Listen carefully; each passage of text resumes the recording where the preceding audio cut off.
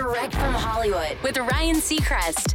Will Smith has played several real-life characters over the course of his career, but none quite like Richard Williams, the father of Venus and Serena Williams, who helped shape them into tennis superstars in the new, critically acclaimed biopic King Richard. And when Will was preparing for the role, he drew from one of the people who helped shape him, his own father.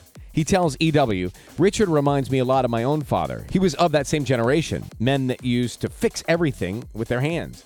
I understood what it was like to live at the edge of survival and try to sustain a dream. The first time I met him, I saw a little bit of a flash. He was one of the most misunderstood people during that time. He was so far ahead in terms of the balance between pushing and protecting. The reviews of Will's performance in capturing that spirit and for the movie overall are equally stellar. King Richard's in theaters and streaming on HBO Max. That's Direct from Hollywood.